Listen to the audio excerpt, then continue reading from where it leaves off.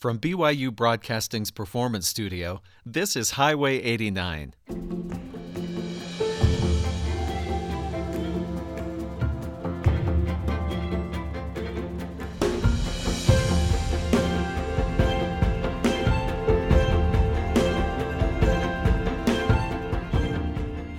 I'm Stephen Cap Perry. You know when you were a kid and you saw those little decorative horns that sometimes hang on the Christmas tree? That's just like a little circle of brass and it's got the big bell on one end you can blow in the other. Did you ever try playing those and getting a sound out of it? I was sorely disappointed one year when I grabbed it and blew it and found out it had been made into a kazoo. At least the particular one we had.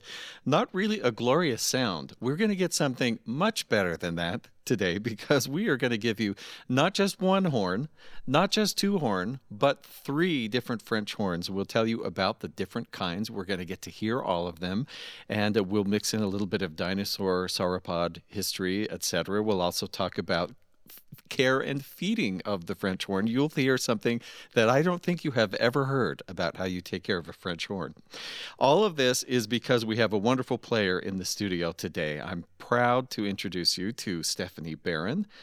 She is a BYU grad student. She just finished her graduate recital. She's pursuing her Master's of Music degree from Brigham Young University, studies with Lawrence Lowe. She's performed in symphonies, operas, ballets all over the Great Plains and the Mountain West. We have an excellent accompanist, Jane Galloway, and let's start with a piece on the natural horn. This is just a plain old tube that's all wound around without all the fancy valves and the other stuff that we might come to expect. We're going to hear two horns on this piece, Villanelle by Paul Dukas.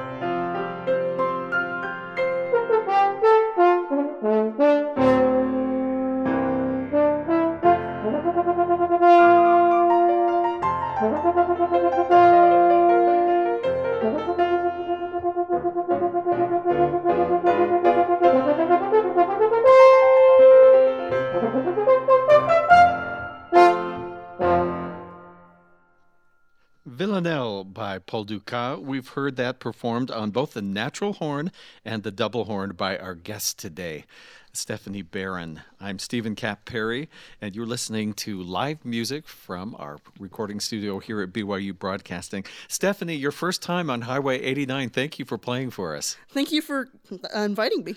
You have showed up with this array of brass with all these different horns. So tell us, as I'm sure as we were listening, even anyone, even with your eyes closed, could hear the different tones between you started on the natural horn and then you switched to the other horn. I did. So what Dukas was referencing there was kind of the origins of the horn from the beginnings of France, and he was kind of a little bit of a testy kind of guy at the Paris Conservatory. So he just kind of threw that in there to make the piece extra hard. So you'd have to learn two different instruments to be able to play it. Yeah, because by his time in France, it was all kind of out the window. Not many people played natural horn anymore. So he's like, you know what? Let's throw the natural horn in there just to mess with people. If I can't be happy, I don't want anyone else to be. Exactly. So tell me about this. The natural horn, it's like 18 or so feet and of brass tubing, and it's all coiled. Mm-hmm. So it's I don't know if it's quite 18 feet. The other horn, the double horn, is 18 feet. It's that long. The natural horn is a little bit less tubing. It's just kind of one or two circles around. I don't know the exact dimensions of the natural horn. I guess I should have looked that one up. But so as a kid looking at the French horn, I was always thinking, why is it pointing backwards? You know what? That's a good question. And if I had to guess, it would be because they whenever it was originally made in France, they would sling it over their shoulder on the hunting parties while they were riding on the horn. So then they just picked it up off their shoulder and they just. Well, so I knew that you could play the different notes with the keys, and I knew that you could use your hand as a mute to be rounder or brassier tone, but you're actually using your hand to change the note on that natural horn. How do you do that? You just know how far in to stick it, or do you know what shape to put your fingers in for G, F, A? Or... Well, there's the conventional way, and then there's what I was taught. The conventional way is that there's what we call fully closed, with your hand all the way covering the bell. There's kind of half closed, where you're kind of half covering the hole, and then it's all the way open. And theoretically, each note has a different place, but really the way that I was taught was you just kind of figure out what works for you and whatever gets the note out. So I'm assuming you started on what we call the regular horn, Yes. the double horn. So when did you think I need to pick up these other versions? Well, at the beginning of the semester. I just really wanted to learn the natural horn. It looked really cool. I'd seen it in all these pictures, and everyone always asked me if I could play it. So it was just like, you know what, I can't, but I should. So I decided, I went into my professor, Dr. Lowe, and I went in and I said, I want to learn how to play the natural horn. And he's just like, well, okay, I'll get you the natural horn. And then he let me BYU's natural horn. Oh, nice. I was going to ask, how do you even find one if they're out of vogue for 200 years? It's kind of funny, because now there's a trend. You can buy them handmade. Where they just, obviously handmade. But what's really popular right now is called a valvectomy. Okay. Right. So what you do... I assume that's safe. It's safe. It's safe. It's also a whole bunch cheaper. So what you do is you go to a pawn shop typically, and you find a really beat up horn, and an old double horn or an old single horn, and you make sure that the lead pipe and the bell are all still intact. And then you take it to an instrument shop and you say, I need you to take out all of the valves and just solder together a couple of pipes for me. Goodness. And then voila, you have a natural horn for like $50. Wow. Or Frankenhorn. Right, or Frankenhorn. And that's the way they normally look. In fact, that's what my previous horn professor used to call them sometimes, was Frankenhorns, because you'd see like all the valves and stuff. Oh. Well, one more question I've got for you, and then we're going to hear the particular piece I have most been wanting to hear for the concert tonight, and you'll hear why in just a minute. But horn players often have to, when you're playing in an orchestra, transpose. They do. It's a suppressed memory. Why do they do that to you? Well, it actually goes back to the natural horn. So what used to happen in Mozart and Beethoven's day is that you would have the natural horn, and you would have what you call crooks, which are different lengths of tubing to crook it in different keys. So like mine that I just played was crooked in the key of F, which is what the double horn now is also crooked in, or permanently set in. But so for the rest of the pieces, they would ask for different crooks because they would put them in different keys. So a horn player would walk around with a whole bunch of boxes of different lengths of tubing.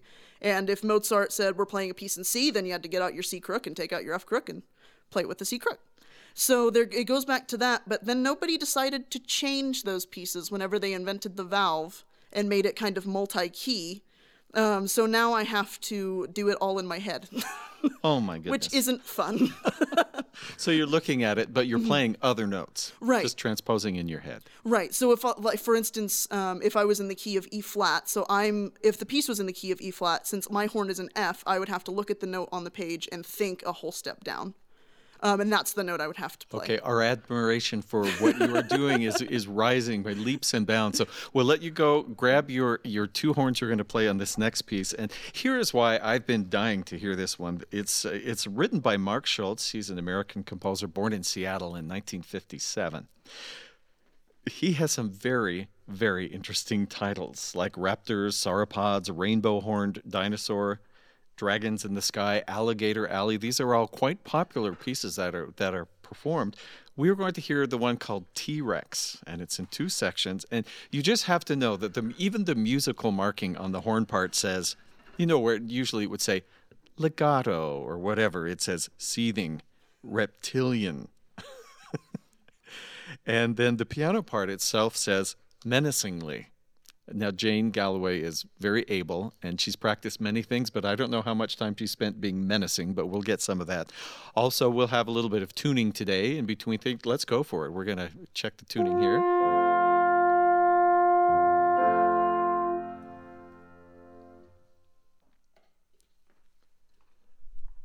All right. right, so now we're going to hear Mark Schultz's T-Rex. This is a piece that he wrote for horn and piano. We'll hear the original version as it was written. This is from back in 1990.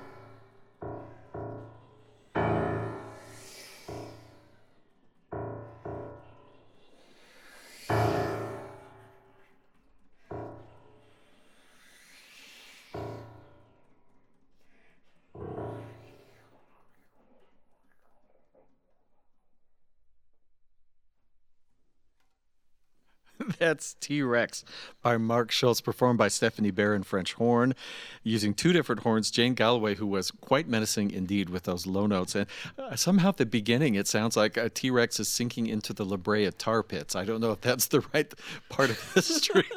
That must be so fun to practice. And your roommates must have been thinking, or excuse me, you've moved beyond that. Your husband must be thinking. You must be thinking, What?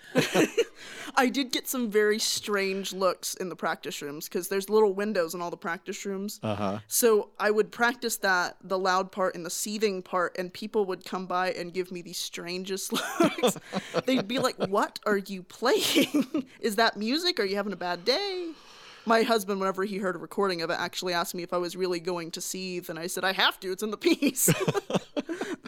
This is Stephanie Barron. We're speaking with French horn player, pianist Jane Galloway. You're listening to Highway 89, coming to you live. I'm Stephen Cap Perry. Now, there are two sections of that T-Rex. One of them was tiny feet or little feet.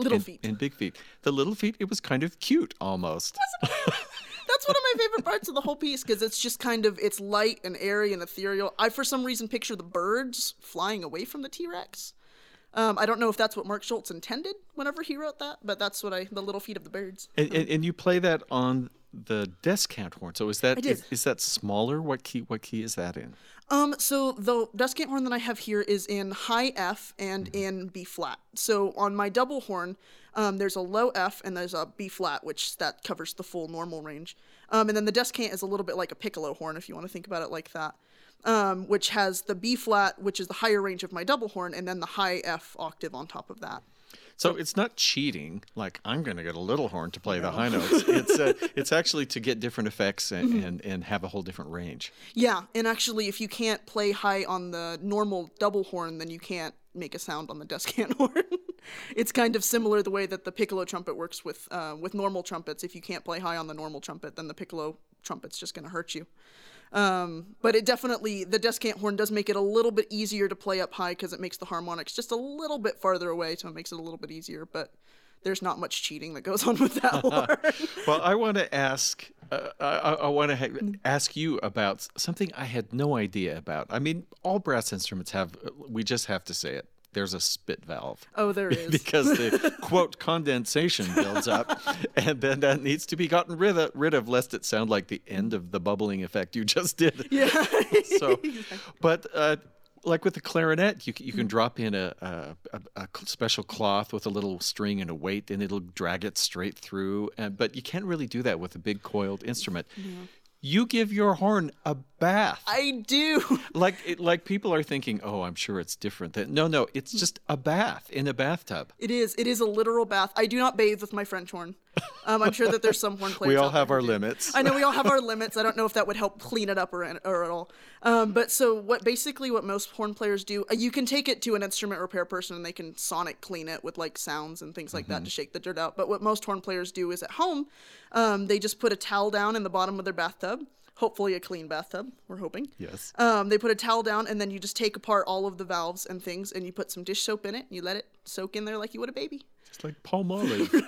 That's what you do. That's actually mostly what I use is just some Palmolive and you swish it around and let it get all bubbly and then you take a little brush and you get under the water and you just clean out all the gook and then you take it out and put it back together. It was amazing. Well, Stephanie showed us a picture of her horn all taken apart. We could see glimpses of it gleaming through the bubble bath.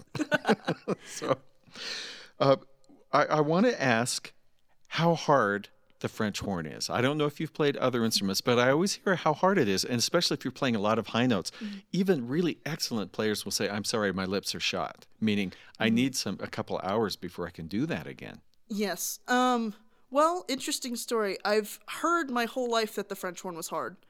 I've always thought woodwinds were more hard because they had more buttons, and I've played woodwinds now because I dabbled in music education in my undergrad, and I can attest to the fact that woodwinds are harder, at least in my mind.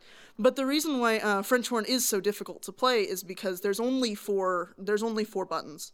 So only have 4 options to make the sound, and then the rest of it has to come with about 7 tiny little muscles in your mouth. Which is why they wear out so quickly. And it's similar with trumpet players, is that whenever you play, I can only practice per day about 3 to 4 hours before I can't do it anymore. And I definitely can't do it in one sitting. The longest I think I've ever played in one sitting is about 2.5 hours. Past that, I'm kind of shot. But well, let's hear one more. Okay. We're going to let Stephanie Barron take her place with her French horn. This will be on the double horn, what most of us would call just the regular old French horn, not the descant horn, not the Frankenhorn, and not the natural horn. This is we think inspired by an Edgar Allan Poe poem, Annabel Lee, and Mark Schultz, same composer as the last piece we heard, wrote I and My Annabel Lee.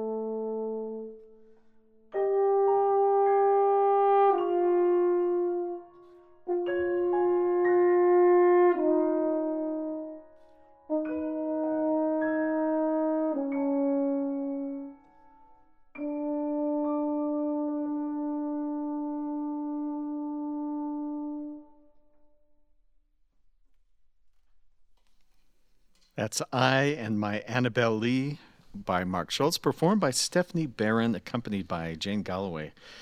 And you are listening to a graduate student in the BYU School of Music. Before coming to BYU, Stephanie studied with Christopher Smith at Texas Tech University in Lubbock, Texas. So, graduating soon, does that mean what? Auditions for symphony, teaching, or what's in your future? All of it. Actually, all of the above. All of the above. I'm right now looking for symphony jobs and ballet jobs. My ideal job would probably be working for a ballet. I played with Ballet West last November, and I've really enjoyed just being around the dancers and everything. and operas. I'm looking for opera companies, everything. And I'm hoping to start teaching privately as well right after graduation. So I went to a performance of Wagner recently where they took the Ring Cycle, they took all the themes and put them into one 40-minute medley. And besides the army of French horns that were there, they had these other horns all pointing forward. Oh, the Wagner tuba! Yes, the Wagner tuba. And I thought, well, is this the only one you need to add to your repertoire? And then you'll be set for any opera, any ballet? Pretty much. I've had some experience with the Wagner tuba, and I just can't get over that it looks like it came directly out of Dr. Seuss. Next time you watch How the Grinch Stole Christmas, the cartoon version, just look what they're playing in the band, and it looks pretty close to a Wagner tuba. I just can't get over it. So if I were playing the French horn, I would love that I would get all these dramatic moments. Oh, yeah. Do you have, are there moments you remember, like a particular ballet or an opera, or is it just the fact that when the brass finally comes in, you get to be sort of the cavalry riding in? It's kind of the latter. I love being the heroic instrument. I love being that time, because in the works that horn's written for, even now, it's kind of the hope motif. And I enjoy being the hope motif. John Williams likes to use that a lot. To bring in with heroic things and that feeling of hope. I know he uses that in Star Wars, which is really popular right now. And I guess it has been for like the last 20 years. But I just love being that triumphant, hopeful instrument. Well, what a pleasure to hear you play and to talk to you. Stephanie Barron is our guest today, our skilled accompanist throughout the program today, Jane Galloway. Stephanie, thank you again. Thank you for having me.